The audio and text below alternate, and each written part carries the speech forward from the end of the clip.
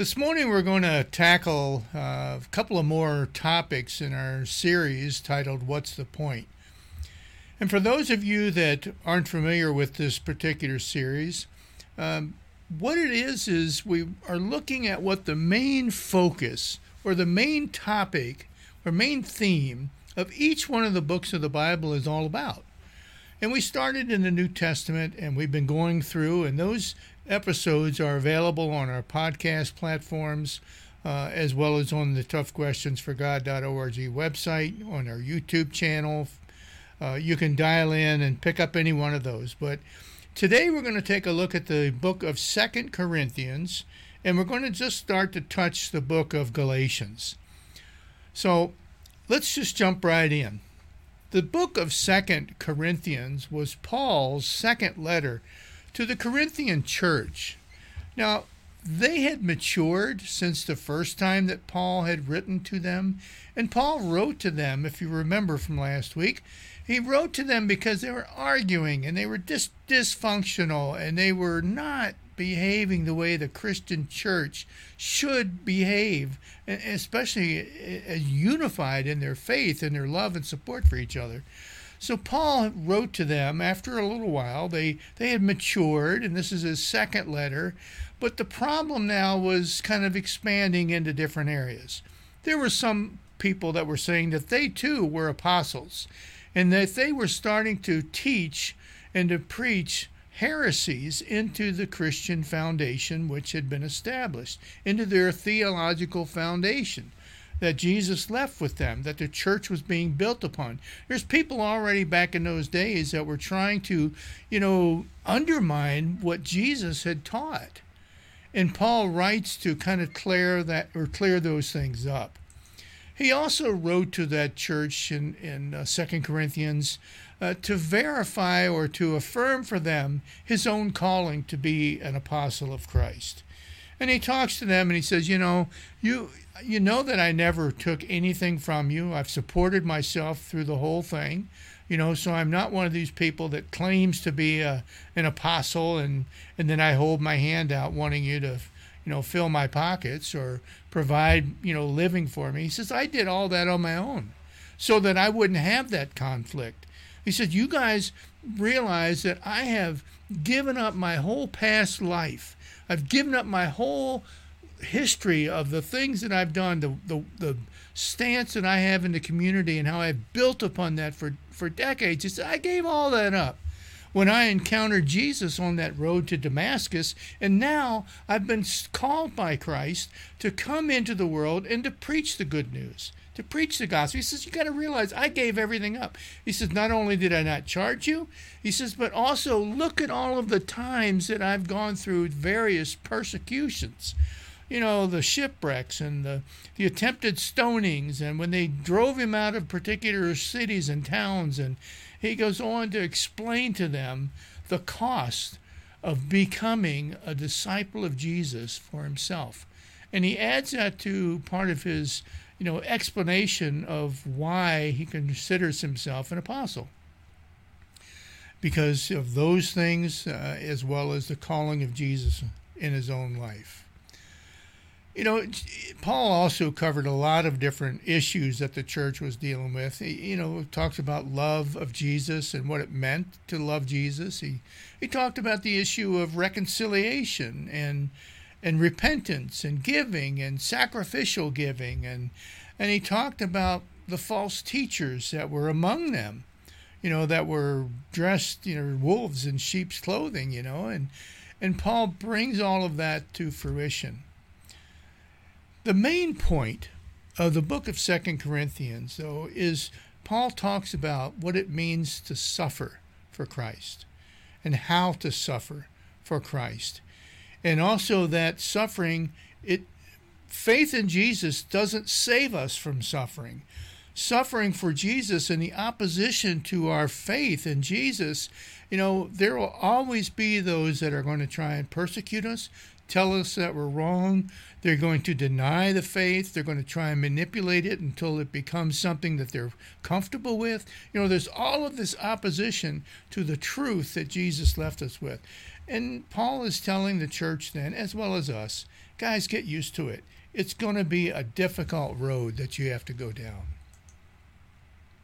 Well, then Paul talks about. Let me bring up one of the scriptures that Paul talks about, and he says this to the Galatian church. He says, "As we have said before, so now I say it again: if anyone is preaching to you a gospel contrary to the one you received," in other words, the one that you received when Jesus, ascended into heaven and left the disciples, to go out into the world and open churches and preach the good news. He says, if you are listening to preaching of any other nature, let that person be accursed. Let that person be damned before God. You see, there was a group of people known as Judaizers, and these were people that were actually teaching that in order to receive Christ properly, you had to first become a Jew, and then you could become a Christian.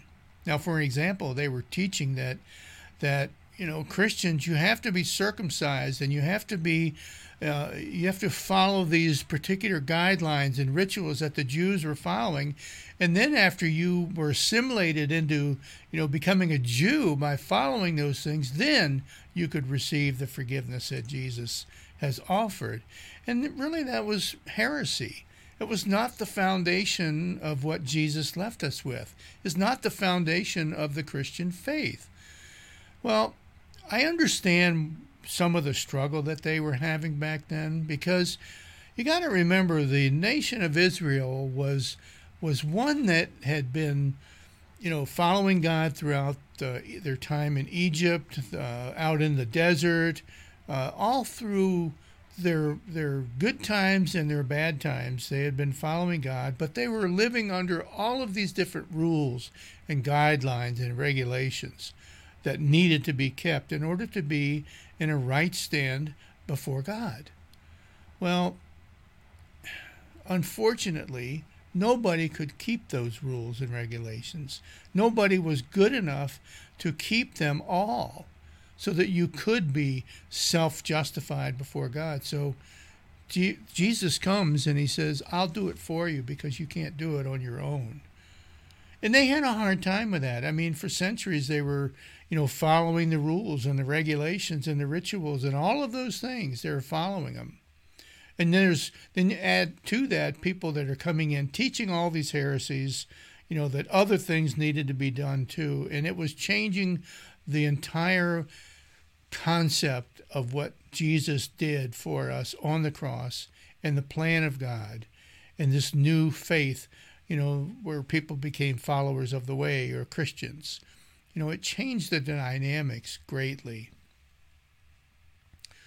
So Paul is telling the Galatians, guys, you have these false teachers there among you, and you need to make sure that you don't listen to them.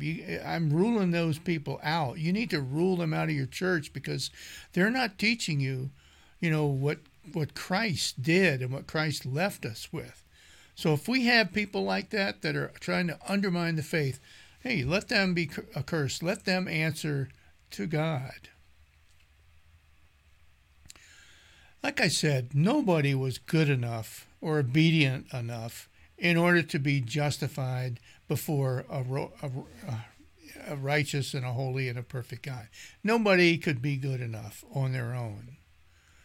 Eventually, they would end up being convicted of their own sin, which is why Jesus did it all for us. He came and he lived the perfect life. He came and he obeyed the rules. He came and he died for sin. He was the substitutionary sacrifice on our behalf. You see, remember in the Old Testament, this concept of a scapegoat.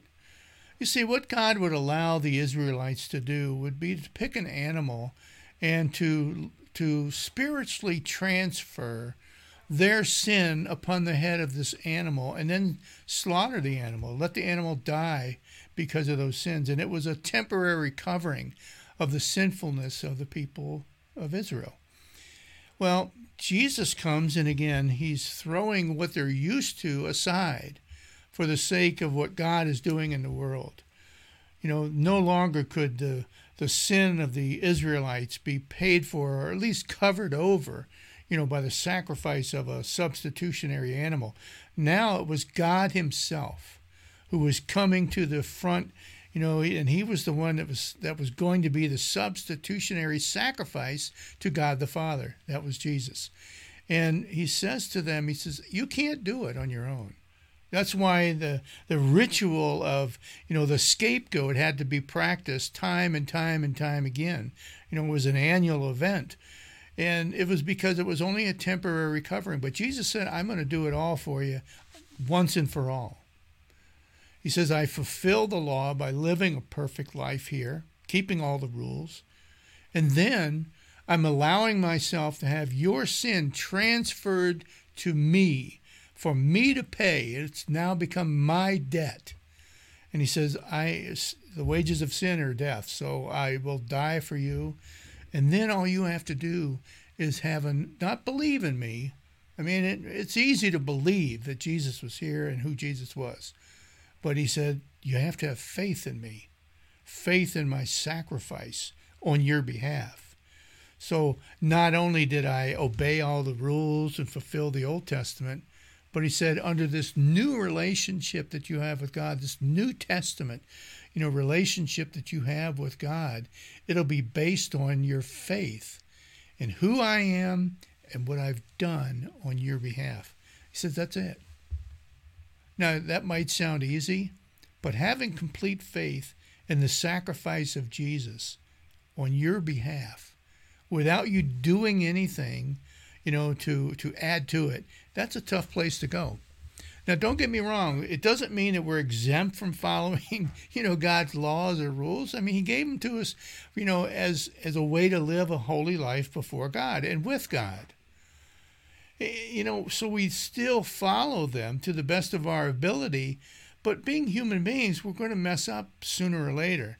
And that means we fall short. So when we do fall short, we can rely on the sacrifice of Jesus on our behalf to have paid the price of that sin. And that's the bottom line, is that we have a relationship with God based on faith, not just actions or activities, based on faith in what Jesus did and trust that he's not lying to us about it, rather than having a relationship with God based on our activities and the things that we can do. You see where I'm going? Paul writes to the Galatian church and he says, guys, there's a huge transition that you need to make here. Going away from the ritual aspect, going away from the activity aspect of the faith that you're used to in God. Instead, now believing that Jesus has actually covered your sin permanently. He sacrificed himself after living a perfect life where he wasn't guilty of anything, but he took your guilt upon himself. And that's the new relationship that you have to get used to.